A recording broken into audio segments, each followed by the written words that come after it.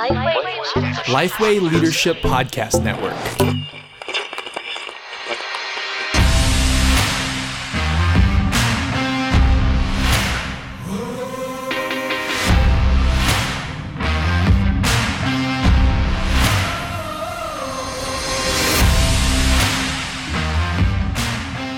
Hey everybody, welcome to Ask Me Anything. I'm Matt Love. I'm here with Pastor J.D. Greer, and I'm here with Will Mancini, who We don't get an and much. We don't get an and much. We figured we would give J.D. an opportunity to work on asking questions instead of just answering them. And yeah, so we temporarily changed it to ask him anything. So not exactly. me, ask Will. So we're here with Will Mancini. He is the founder of Future Church Company and an author of a number of books that are all geared towards helping the church and church leaders and people in the church just live the way that God's called them to live. Books like Church Unique, Innovating Discipleship, God Dreams, Clarity Spiral, Unique, and newest book is called Future Church, which, Will, I said this to you a second ago. I've just been reading the last few weeks and has been really, really excellent, really, really helpful, energizing, and encouraging. So, man, thank you so much for spending some time with us. Yeah, great to be with you guys. And I just want to add, I feel like as a pastor from time to time, you step back and you sort of ask, where are we going? And, are we actually going to get there? And there are a few people that are first of all, as inspiring or as helpful in that process as well. So, Will, you've been a big influence on the Summit Church, both directly and indirectly. We're very grateful for your friendship. And I don't know, you just sound like you're somewhere beautiful right now. Is that, am I picking something up? Yeah. I'm in Colorado, so I'm enjoying the snow out here in the mountains. Sunshine day here. It's great. That's awesome. Well, Will, basically how we do things here is we try to ask some hard-hitting questions, man. We're trying to throw some things out there, and we're not going to be too hard on you. We saved the really bad ones for JD, but Will, the question we have today is: are churches too focused on the weekend service? Yeah, man, way to throw a trick question there. I mean, the answer is absolutely. Now, here's the deal. We've got to do weekend services. I love weekend services. Worship, preaching the word, gathering together.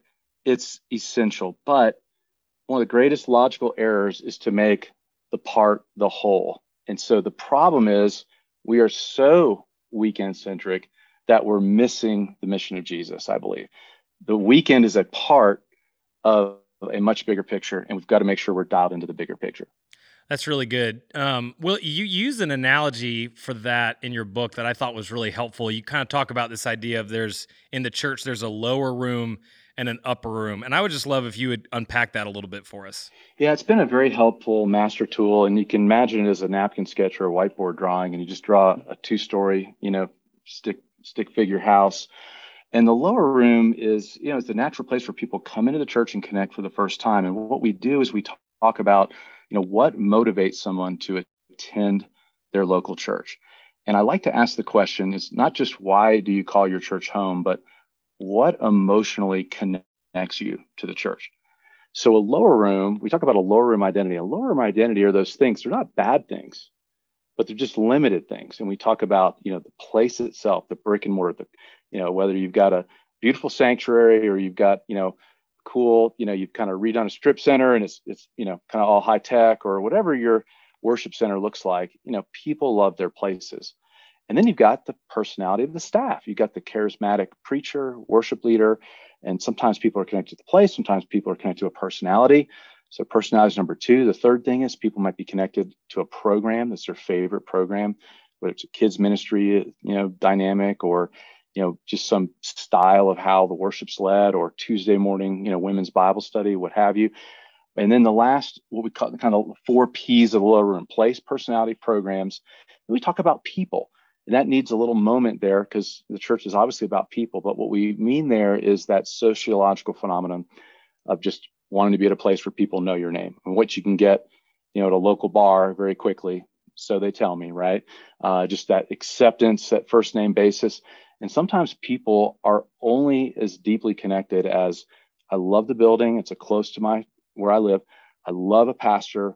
Don't, let that pastor leave. I love a program that church offers, or I love, I got a handful of friends who I like, and I like to go hang out. And sometimes you want to go where everybody knows your name. Yep. Right? Yep.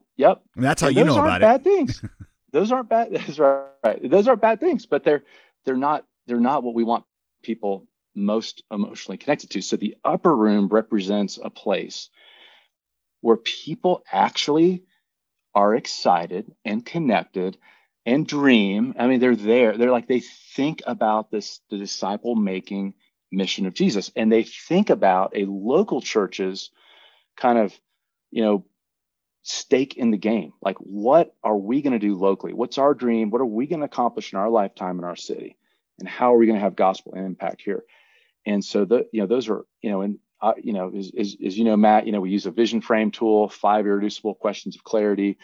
And, I'm spending every day of my life just trying to help church leaders kind of build out that upper room clarity so that people can connect there. The tragedy is that in most churches in North America, leaders haven't slowed down enough to articulate and understand and name and state and just preach over and over again that upper room dynamic. So most people don't have an opportunity to step into an upper room in most local churches, sadly enough. So it's kind of that tension of, do we have a consumer Christianity issue, or do we have a leadership clarity issue? And I like to lean into that tension a little bit, but that's the lower room, upper room dynamic. It might help just to illustrate, if you were to ask an 8-year-old boy, what's most important to you? All that 8-year-old boy's answers are going to be concrete and tangible things, right? Skateboard, Xbox, electric scooter, whatever. If you ask the 8-year-old parents, what do you want most for your son? All the answers are going to be intangible. So this is a very intuitive idea. And it just highlights, the opportunity to be dialed into the most important of the most important things. Hey, well, to go back to the very beginning, just the question of how important this is for, leaders, visionary leaders. You're going a little bit against the grain of, when I was first getting into ministry, it's the weekend stupid. That was sort of the thing. It was like everything else really doesn't matter as much if you don't deliver on the weekend. Are you trying to complement that perspective about the importance of the weekend, or are you trying to actually say you're thinking about it all wrong? Well, yeah, it's a great question. I do think we've inherited models of ministry where, you can obviously be a rock star in evangelicalism and only have a weekend. And that's why I wrote Future Church. So I would try to precisely name it this way. I think the functional Great Commission that's crept into the mind of the average pastor is this: go into all the world and make more worship attenders, baptizing them in the name of small groups and teaching them to volunteer a few hours a month.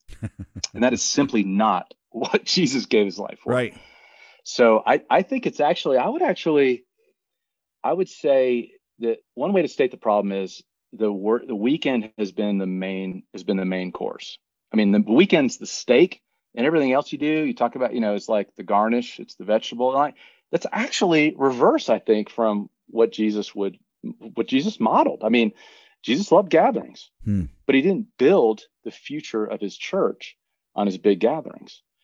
So I think the steak is relational disciple making, and I think the weekend service is a part of that, is a very important part of that.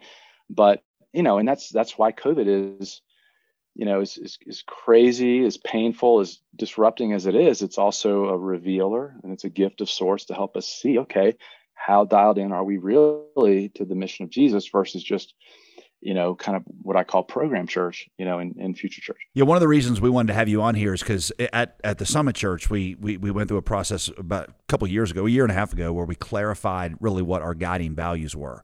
And one of them, right at the very beginning, it's our second one, where we say we're always going to prioritize reaching the one over the 99. And what that means is we always want to have a bent for going after the lost one, and not just focusing on the people inside, but going after this one. But the next value, value number 3, is that we make disciples, not converts.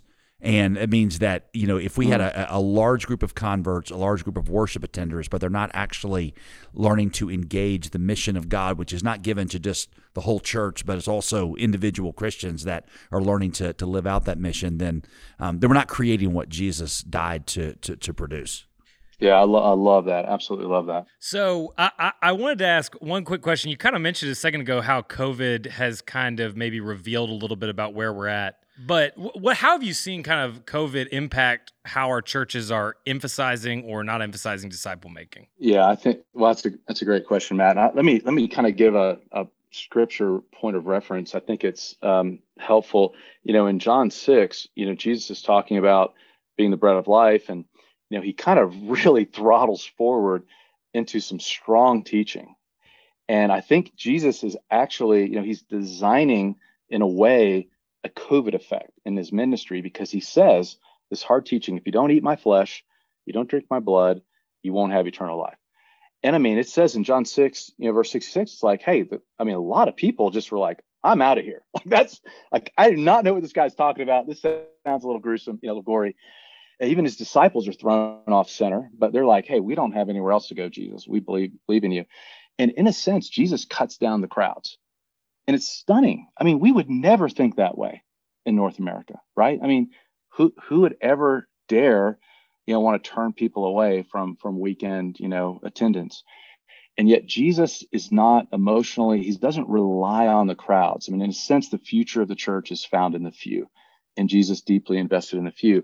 So I'm really after this both and dynamic, Matt, in terms of, it's not about abandoning, the program side of things, but it is about, as leaders, investing deeply into those few.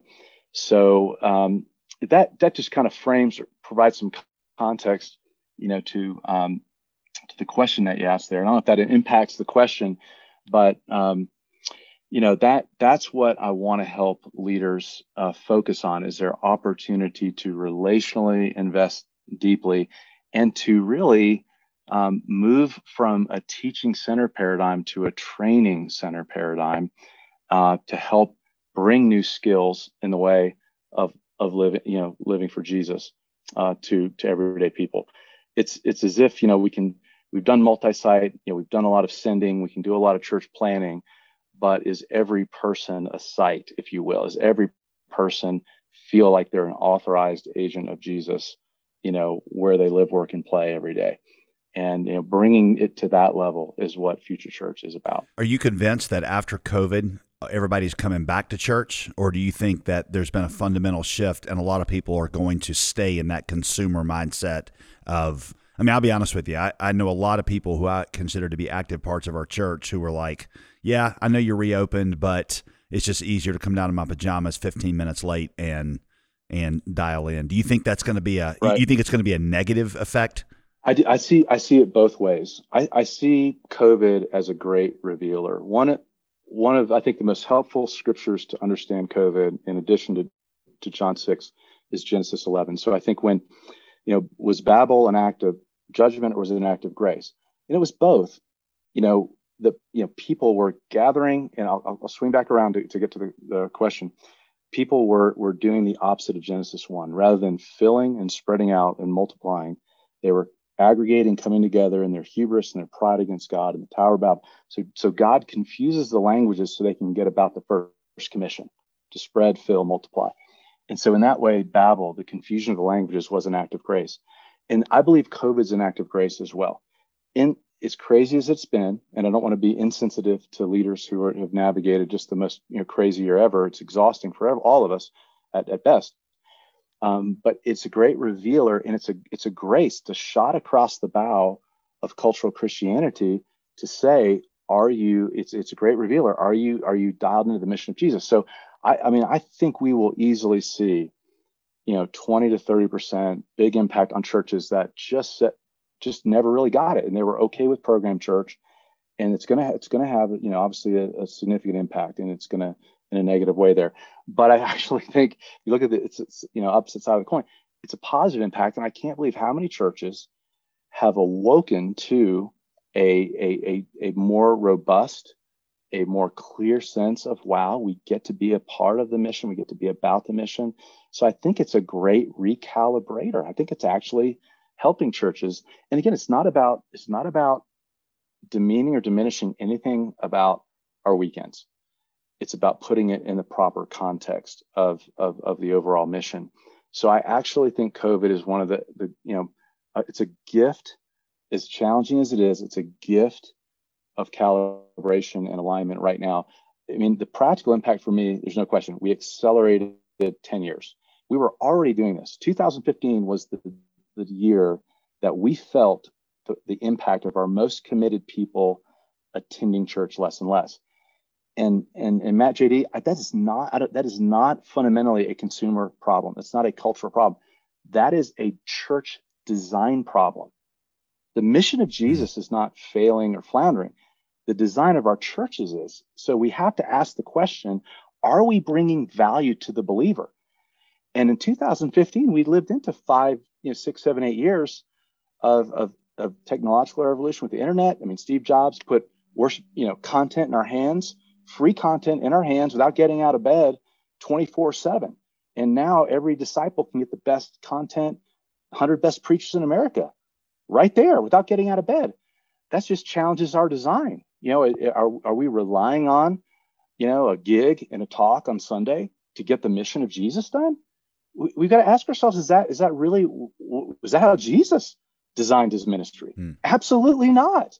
So this is just a really great opportunity, I think. Does it live on the personality, the contagious personality of the pastor? That shows a fundamental flaw in the approach. Yeah, we build a platform and it backfires on us all the time. Yep, the 7 laws of real church growth and future church are all perspective and paradigms. It's like looking through different lenses to try to deconstruct how actually damaging our ministry model can be to the mission of Jesus. Well, hey, man, this is really excellent. Like we said at the beginning, I mean, all the things you're sharing are just really helpful. This book is really excellent. Future Church, 7 Laws of Real Church Growth, and I would definitely recommend, especially to church leaders, to check it out and read this book, and I think it's going to be really helpful. But, Will, thank you so much for taking some time to talk with us and answer the question, and we really appreciate what you're doing. Yeah, thanks. Appreciate it. Awesome. Get back to Aspen. Well, thank you so much for joining us, and make sure that you visit jdgreear.com for more resources from Pastor JD. Even though he wasn't answering questions today, we know that you have a lot of things that you would love to hear from him, and so we always have helpful free download available on the homepage. And while you're on the website, you can sign up for our email list to get ministry updates, information about new resources, Pastor J's latest blog post delivered straight to your inbox. You don't have to think about it at all. You just get to open the email and read it. It's a great way to stay connected with Ask Me Anything and the rest of JD's ministry. So sign up when you go to jdgreear.com, and we'll see you next time on Ask Me Anything.